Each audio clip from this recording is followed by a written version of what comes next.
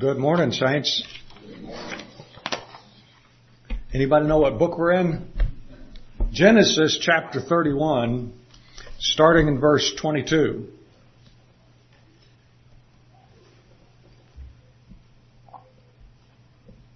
Cold water is good, and we know the fountain of life comes from God Almighty. What a good reminder. Today we're going to be looking at what I've titled Sin in the Camp.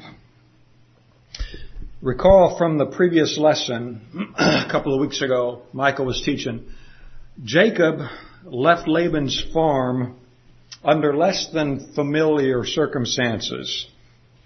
Verse 20 from chapter 31 says that Jacob stole away unknown to Laban the Syrian, and that he, Jacob, did not tell him, Laban, that he intended to flee. So other translations say that Jacob deceived Laban in escaping without notice. You recall that God had blessed Jacob with lots of flocks, and while over the 24 years or so that Jacob had worked for him, he had prospered Laban quite a bit. But in the last several years, he prospered Jacob more than he did Laban. And Laban was not real happy with this. So Laban heads out to find Jacob. And that's where we pick up in our chapter, in our passage rather, going to read the first 3 verses, 22 through 25. And Laban was told on the 3rd day that Jacob had fled. Then he took his brethren with him and pursued him for 7 days' journey, and he overtook him in the mountains of Gilead. But God had come to Laban the Syrian in a dream by night and said to him, "Be careful that you speak to Jacob neither good nor bad." So Laban overtook Jacob. Now Jacob had pitched his tent in the mountains, and Laban with his brethren pitched in the mountains of Gilead. So here's the scene. 3 days after Jacob sneaked out, Laban found out. Somebody came and told him. Laban saddled up, and he caught up in a week. He traveled about twice as fast as Jacob had. Jacob had a large clan, lots of sheep and goats.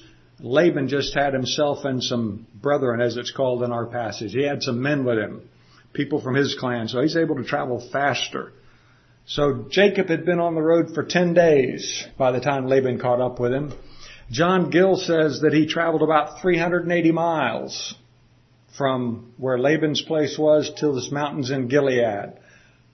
10 days, 380 miles. That's a pretty stout travel. I looked at a map and I thought it was about 250 miles, but John Gill, he may have studied it closer than I did. So we recall from way earlier in Genesis when Abraham was sojourning and he ran into this king of the Philistines called Abimelech, and he gave up his wife, and Yahweh came to Abimelech in a dream and warned him not to put his hands on that woman.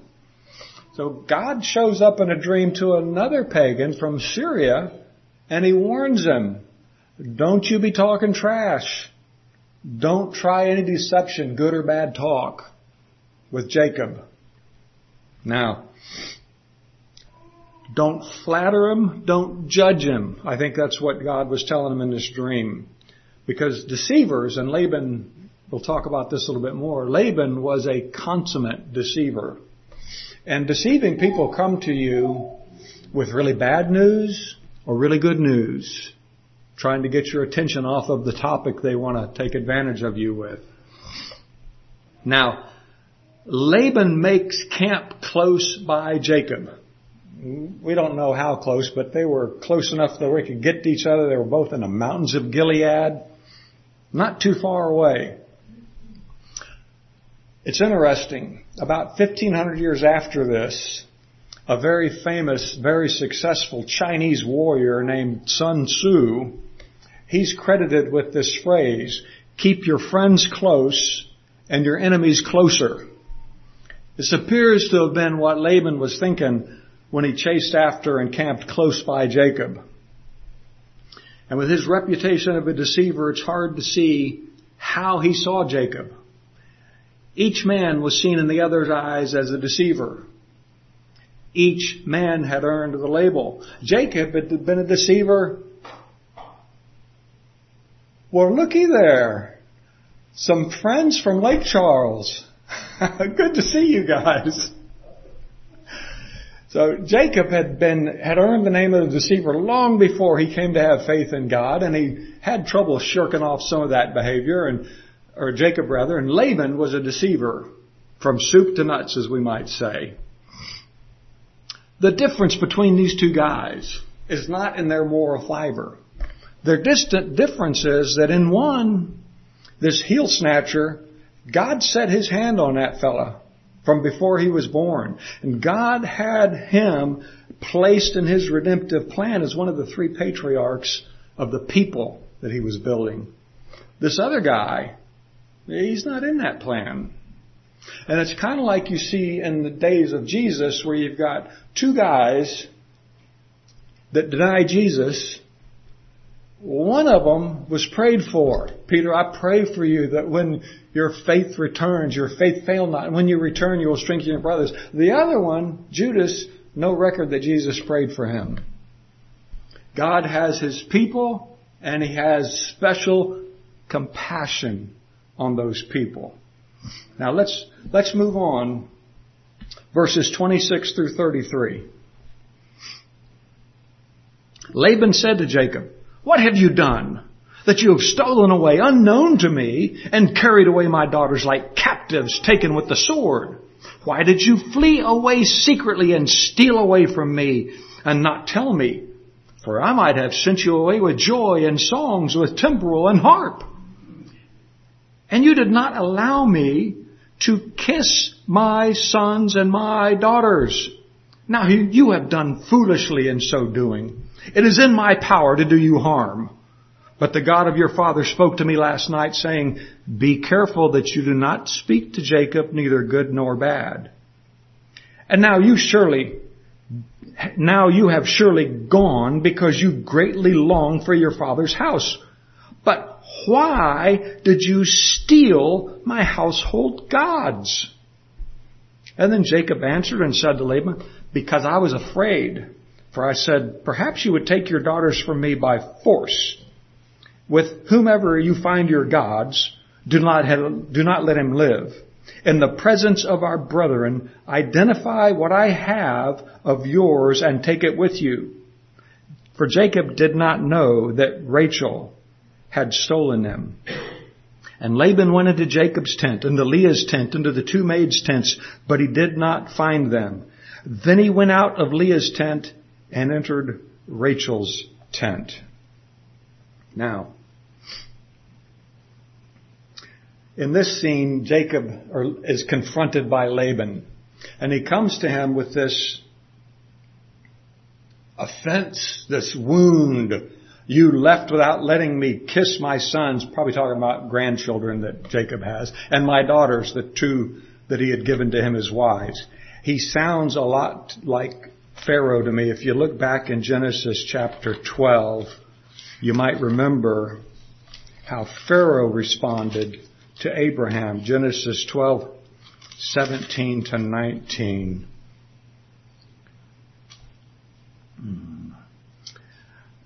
The Lord plagued Pharaoh and his house with great plagues because of Sarai, Abraham's wife. And Pharaoh called Abraham and said, "What is this you have done to me? Why did you not tell me she was your wife?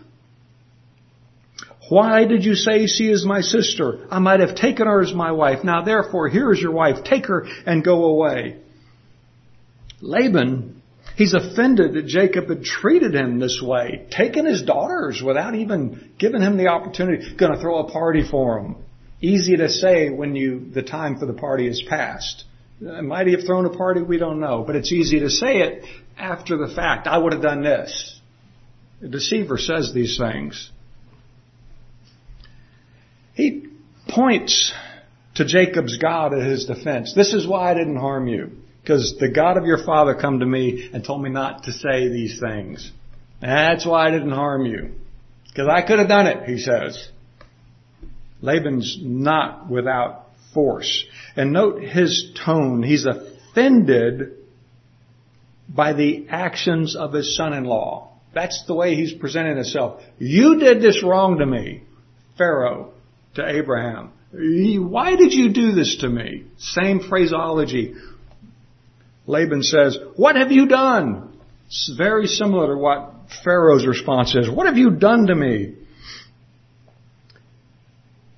Laban protests that had Jacob been up front with him, things would have been different. It was a practice in that culture to have a going away party. You recall that when Abraham's servant was sent to find Isaac a wife, and he found Rebekah, Laban's clan in this area, they wanted her to delay going back with Abraham's servant so they could throw her a party, have her a big send-off. You know, it would take days and delay things, and the servant said, no, we're going to go now. But this idea of having a go-away party was the culture. Now, we see here that Laban makes known his intention to do great harm, but he doesn't do it because of Jacob's God. And we see here what I think is the real reason that Laban was upset by Jacob's departure. Why did you steal my gods? Other translations refer to them as household idols, pagan gods.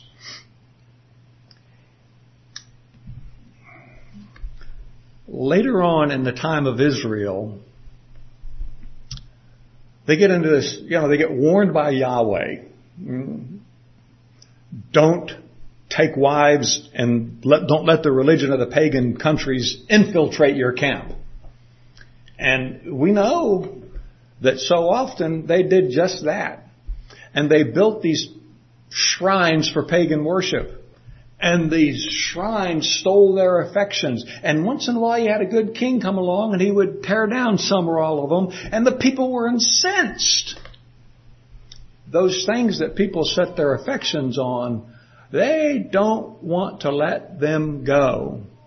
And so Laban, he had these idols and they were dear to him. He had kids, but the idols, they're dear to him.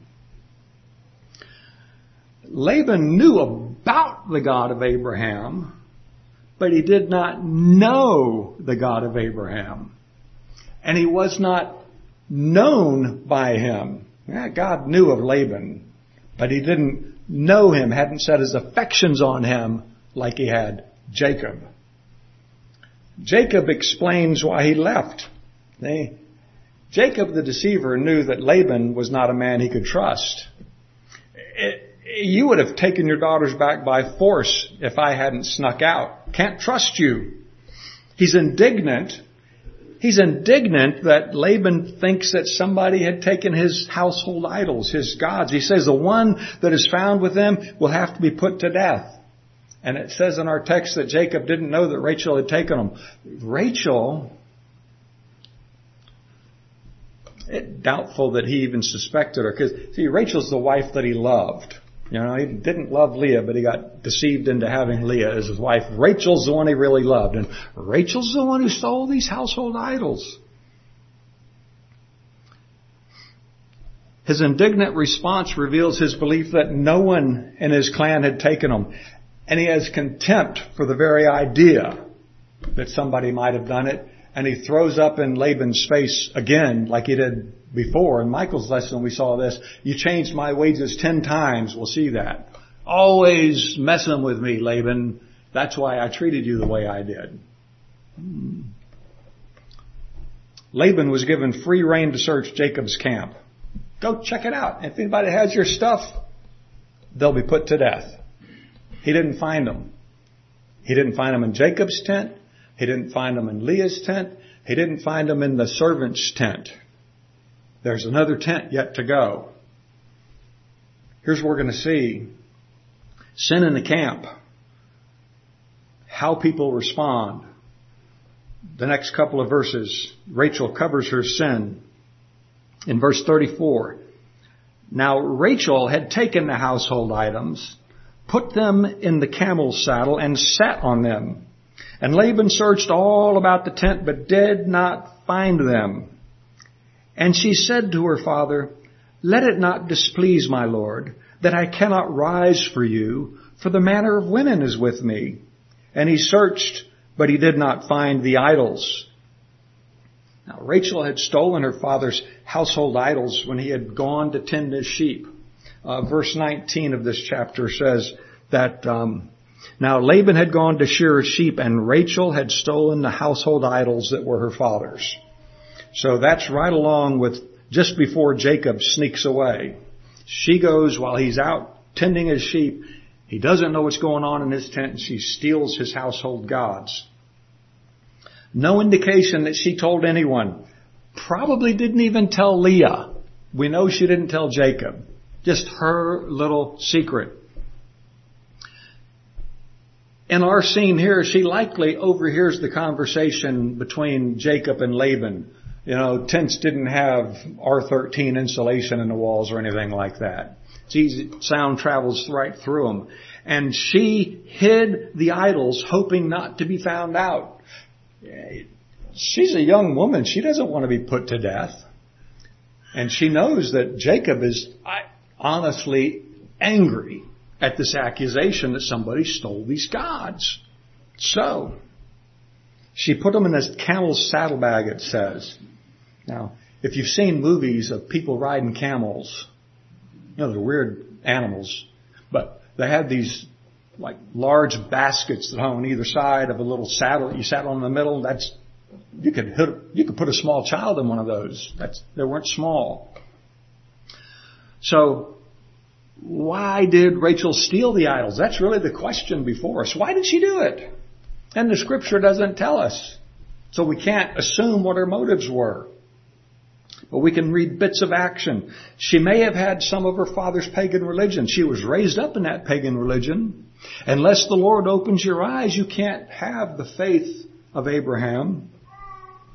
The way she treated the idols leads me to think she wasn't all that serious about her religion. Pagans don't sit on their idols.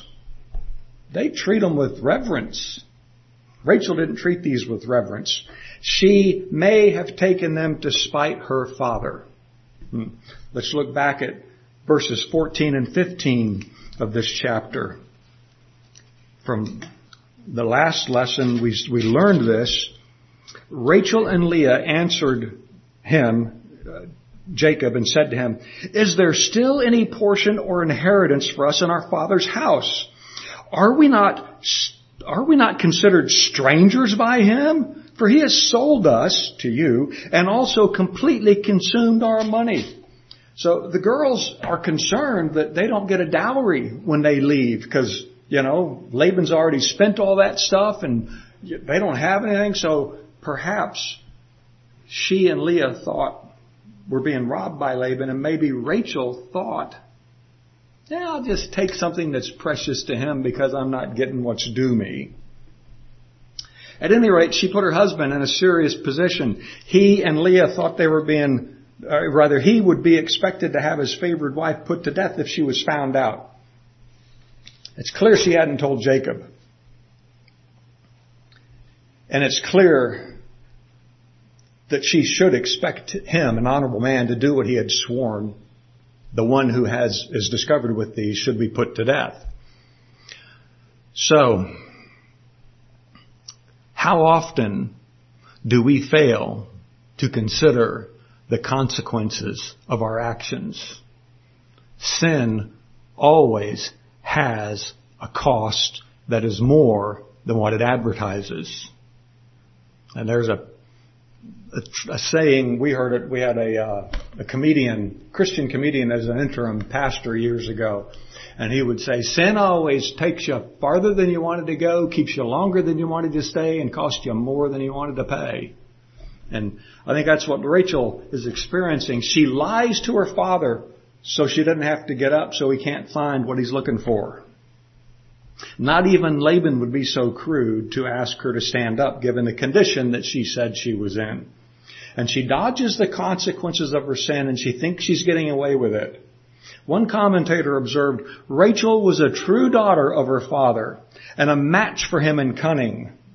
But she knew little of the trouble she was bringing on Jacob and herself by this deceit. Sin always costs more than you think it will. Let's move on. Verses 36 to 42 is Jacob's complaint. 36. Then Jacob was angry and rebuked Laban, and Jacob answered and said to Laban, "What is my trespass? What is my sin that you have so hotly pursued me? Although you have searched all my things, what part of your household things have you found? Set it here before my brethren and your brethren, that they may judge between us both. These 20 years I have been with you. Your ewes and your female goats have not miscarried their young, and I have not eaten the rams of your flock. That which was torn by beast I did not bring to you. I bore the loss of it. You required it from my hand, whether stolen by day or stolen by night. There I was in the day the drought consumed me, and the frost by night, and my sleep departed from my eyes. Thus I have been in your house 20 years. I served you 14 years for your 2 daughters and 6 years for your flock, and you have changed my wages 10 times. Unless the God of my father, the God of Abraham, and the fear of Isaac had been with me, surely now you would have sent me away empty-handed. God has seen my affliction and the labor of my hands, and rebuked you last night." And Laban answered and said to Jacob, "These daughters are my daughters, and these children are my children, and this flock is my flock. All that you see is mine. But what can I do this day to these my daughters, or to their children whom they have borne? Now therefore come, let us make a covenant, you and I." Oh, I read too far. I wanted to stop at verse 42. Forget that last bit. I wanted to stop at 42. The God of Abraham, the God of my father, the God of Abraham and the fear of Isaac has been with me. You would have sent me away empty-handed. God has seen my affliction and the labor of my hands. So Jacob gets accused of something that he didn't do. There's no evidence that he did it. And he's building on his indignant response. He's been vindicated by God, he thinks, unaware that his favorite wife is the guilty party. He rehearses his history with Laban, how Laban deceived Jacob several times and really, harassed him, treated him not like a son, but like a laborer. Yet, God had prospered Jacob in spite of the trickery, in spite of the deceit of Laban. And Jacob exalts the God who warned Laban. And Jacob identifies with Yahweh, giving him the honor and the wisdom to provide for and vindicate Jacob. And Jacob's not boasting of himself here. He's complaining that he's been mistreated, but all the good that's come to him, he's claiming that God done that. It was worth taking note of this. Jacob's complaint of his treatment by Laban is not contested by Laban. It would appear that Laban had accepted this as accurate and just let it pass. He's not going to argue about it. And God has seen fit to prosper Jacob, and He promised to make him the father of many people, just as He had promised Abraham and Isaac. And God's promises are not held hostage by His people or His enemies.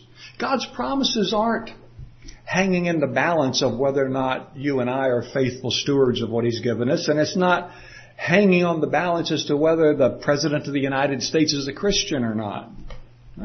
He's not subject to these things. Although His enemies will often be confused or be angered by God, and the way that they see His hand of providence is not going to be the same way that Christians see it.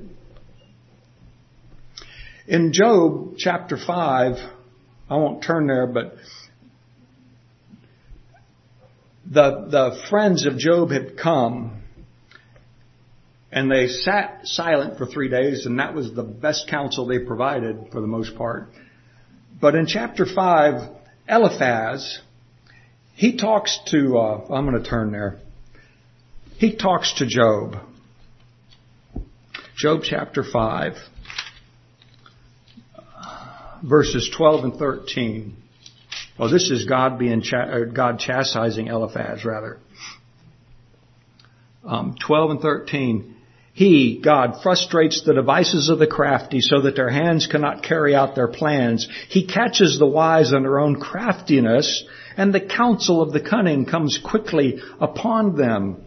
Now, it's interesting that in 1 Corinthians 3, verses 19 and 20, same verses, different book, Paul wrote, "For the wisdom of this world is foolishness with God, for it is written, He catches the wise in their own craftiness. And again, the Lord knows the thoughts of the wise, that they are futile." So this brings verse 21 of Paul's letter into view, that nobody who is in Christ needs to boast about or give any blind allegiance to any human being. The allegiance we give to faithful teachers is based on them being held up by God as faithful teachers. It's not blind obedience. Men stumble, men fall. God doesn't. So much of ancient culture and so much of modern culture is based on esteeming humans who will entertain us, rule us, provide for us bread and circuses. We want the convenience of life, the comforts of life, and those that give them to us. That's why in our day and age, people clamor for the national government to give them stuff. Don't want to have to work. Don't want to have to labor. Want to be able to get. Gimme, gimme, gimme. All will be caught in their craftiness. That's what God says. All will be caught in their craftiness. God will expose their wisdom as meaningless. Paul says all things are yours. You are Christ's. Christ is God's. And Christ is the power and the wisdom of God. That's who God is. Christ is. The idols that had grabbed Laban's heart are nothing. Union with Christ is everything. Union with Christ is everything. Now, we get to the last part. We got a covenant between Jacob and Laban. Pick up in verse 43, part of which I've already read, so it'll be familiar to you. "And Laban answered and said to Jacob, These daughters are mine, these children are mine, and the flock is mine, and all that you see is mine. But what can I do this day to my daughters or to their children whom they have borne? Now therefore, come, let us make a covenant, you and I, and let it be a witness between you and me." So Jacob took a stone and set it up as a pillar. Then Jacob said to his brethren, "Gather stones." And they took stones and made a heap, and they ate there. And Laban called it Yegar Sahadutha, but Jacob called it Galid. Jacob's got a simpler vocabulary. "And Laban said, This heap is a witness between you and me this day. Therefore its name was called Galid, also Mizpah, because he said, May the Lord watch between you and me when we are absent from one another. If you afflict my daughters, or if you take other wives beside my daughters, although no man is with us, see, God is witness between you and me."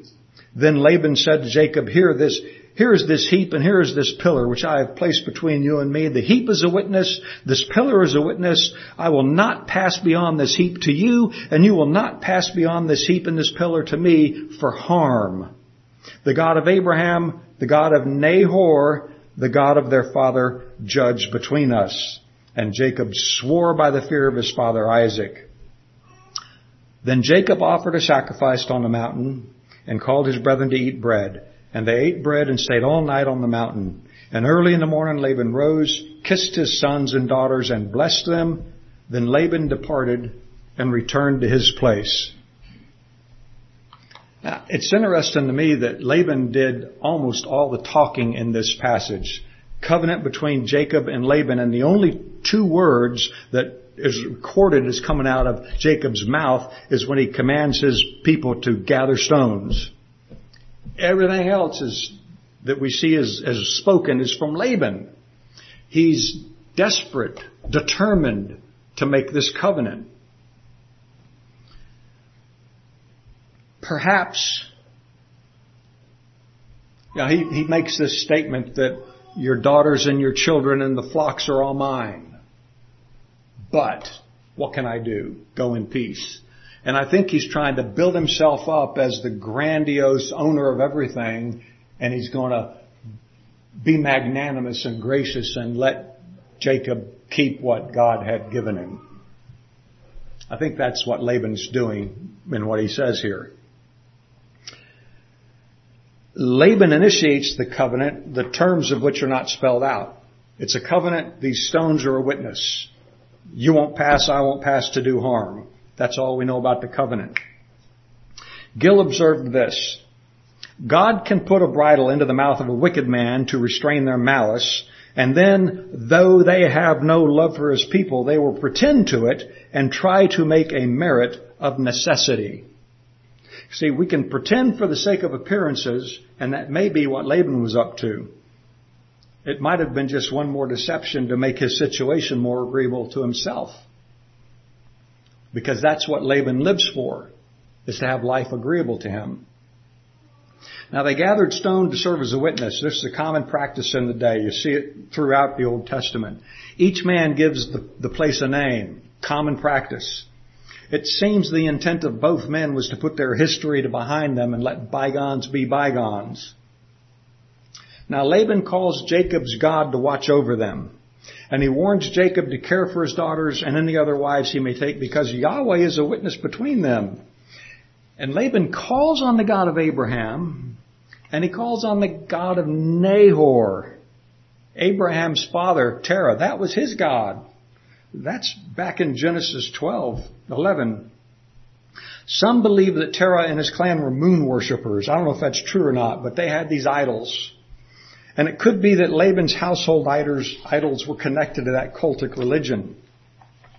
So Jacob submits himself to the God of his father, Isaac, and Abraham by implication. And Jacob sacrificed to God and shared a meal with Laban to seal the deal. Thomas Griffith noted, 2 men, neither of whom trusted the other, said, in effect, I cannot trust you out of my sight. The Lord must be the watchman between us, if we and our goods are to be kept safe from each other. And this certainly does the primary interpretation differ from the spiritual application, and it conveys a necessary admonition against the misuse of Scripture even by spiritual people. So you got to be honest in your dealings with men, because God sees all things and He will not suffer liars lightly. So we don't know if Laban was putting on a front. Seems that way. Not too sure about Jacob. He didn't say much. But Laban wakes up early in the morning, blesses his children, blesses his grandchildren, and he goes home. And this is the last we hear of Laban in the Bible. He was a sad example of many today who think only of wealth and never profit from any spiritual opportunities. Laban was no better than those who have never heard of God. In fact, he was worse off because he had heard of God. And the more knowledge of revelation you have of the God who created all things, the more responsible you are to Him on Judgment Day. So what's the conclusion of all of this? Sin in the camp is a serious problem. Whether that camp is the family or whether it's the assembly of saints. Sin that is covered up brings consequences, harming those who are close to the sinner. None of us likes to have our sin brought out into the open, but we cannot afford to hide it from ourselves and from those it affects. It's not hidden from God. May He grant us repentance and humility. We cannot be a properly functioning member of the body of Christ if we're harboring sin in our heart and hardening our heart against the work of the Spirit to call us to repentance. Deceit was involved in Jacob's departure. Deceit was involved in Rachel's hiding the idols. Deceit was a characteristic of Laban's life. And both Laban and Jacob protested the actions of the others, puffing up and defending his own self, his own actions. Rachel seemed to have learned from her father.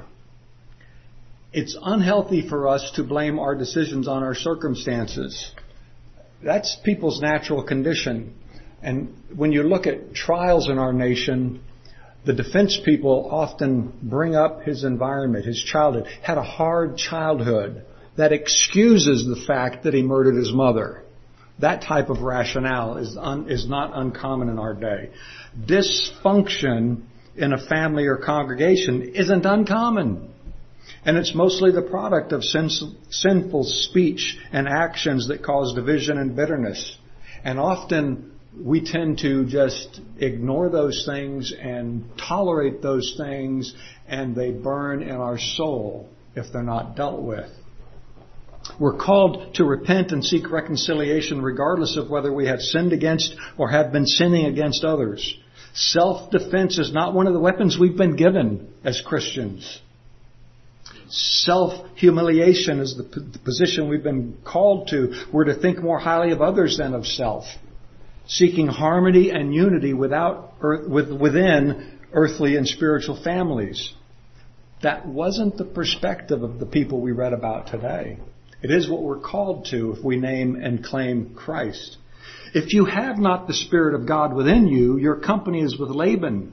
You have no victory over sin, but face certain judgment and wrath from the Creator God against whom you are rebelling. The only hope for mankind is to find refuge in the rock of offense.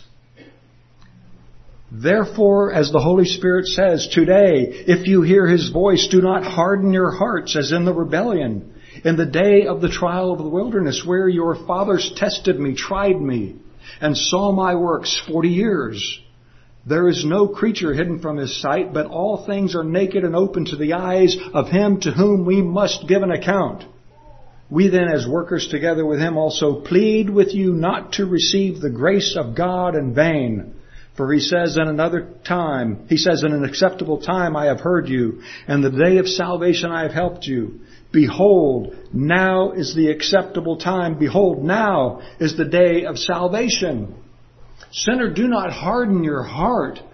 Cry out to your Maker to give you life. Today is the day of salvation. If you hear His voice, answer Him. Do not see that you do not refuse Him who speaks. You and I, who have the Spirit of the living God within us, ought not to be caught up in patterns of sin, self-exaltation, bitterness, whatever so easily ensnares us. The scripture that I read a minute ago is in Hebrews chapter 12.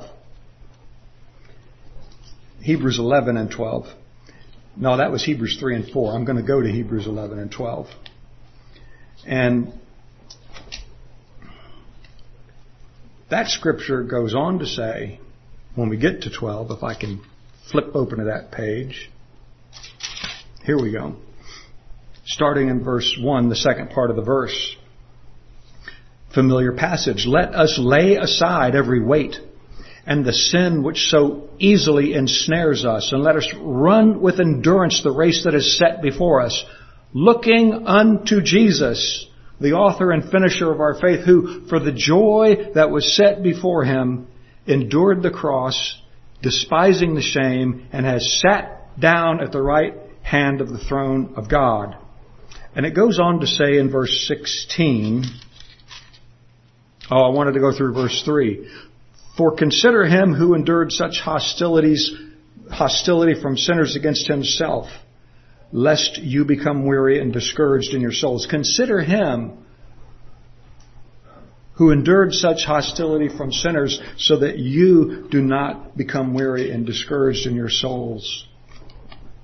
And in verse 16, the first part of it,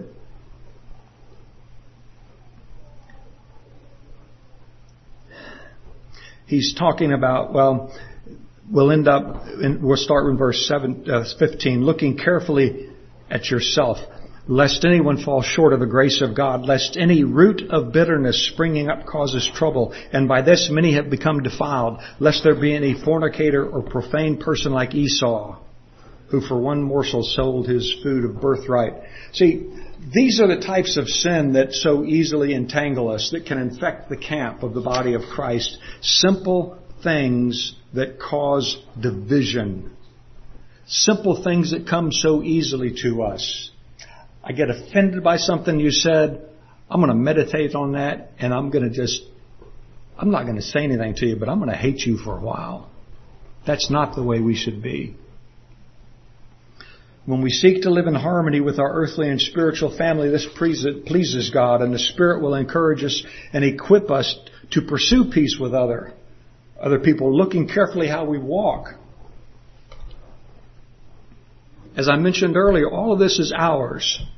All of this is ours if we're in Christ. All of this is ours because of our union with Christ, as we consider Him, the one who endured such hostility from sinners.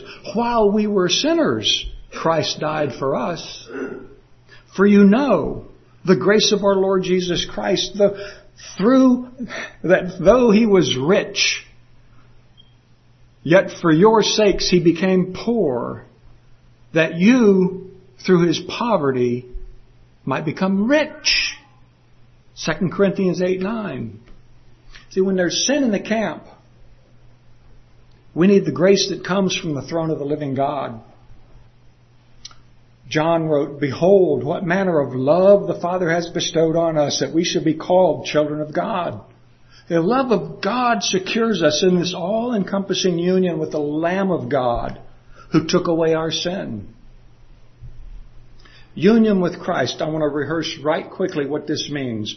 It means you're found in Christ. And I've got scriptures for all these that I won't go into. You're found in Christ. You're preserved in Christ. You're saved and sanctified in Christ. You walk in Christ. You labor in Christ. You obey in Christ. You die in Christ. You live in Christ. You conquer in Christ. You can't do none of them apart from being in Christ. I want to close with a short reading from 1 Corinthians chapter 3, starting in verse 18, which I read part of this earlier, but I'm going to read it. Let no one deceive himself. We've been talking about deceiving people today. Let no one deceive himself. If any among you seem wise in this age, let him become a fool, that he may become truly wise. For the wisdom of this world is foolishness with God. For it is written, He catches the wise in their own craftiness. And again, the Lord knows the thoughts of the wise, that they are futile. Therefore, let no one boast in men, for all things are yours, whether Paul or Apollos or Cephas, or the world or life or death, or things present or things to come. All are yours, and you are Christ's, and Christ is God's. This is the sum of it. Let no person who names Christ glory in men. Not your favorite preacher, not the Apostle Paul, not anything in this world warrants our reverence and adoration. What do the Roman Catholics call it? Veneration. We're not worshiping Mary, we venerate Mary. Yeah, veneration. Anything in this world, don't let it grab hold of your heart. All things in the next world, in the age to come, all that is ours because of Christ. We belong to Christ. We have union with Christ, and He has union with the Father. All things are yours. We need not be clamoring after things of this world, because all things are ours if we're in Christ. He secures eternity for us. He brings to us. He is the fountain of life. Let's pray. Father, thank you for these dear people that have gathered here, and thank you for your word, which alone is true. Let the truth of your word and not anything that I may have misspoke resonate in the souls of all of us today, Lord, that we would see how easy sin comes in our own self and how horrible it is. So give us repentance this day, that you might be honored with us. Give us joy today at being found in you. and have mercy on those who are perishing. In Christ's name I pray. Amen.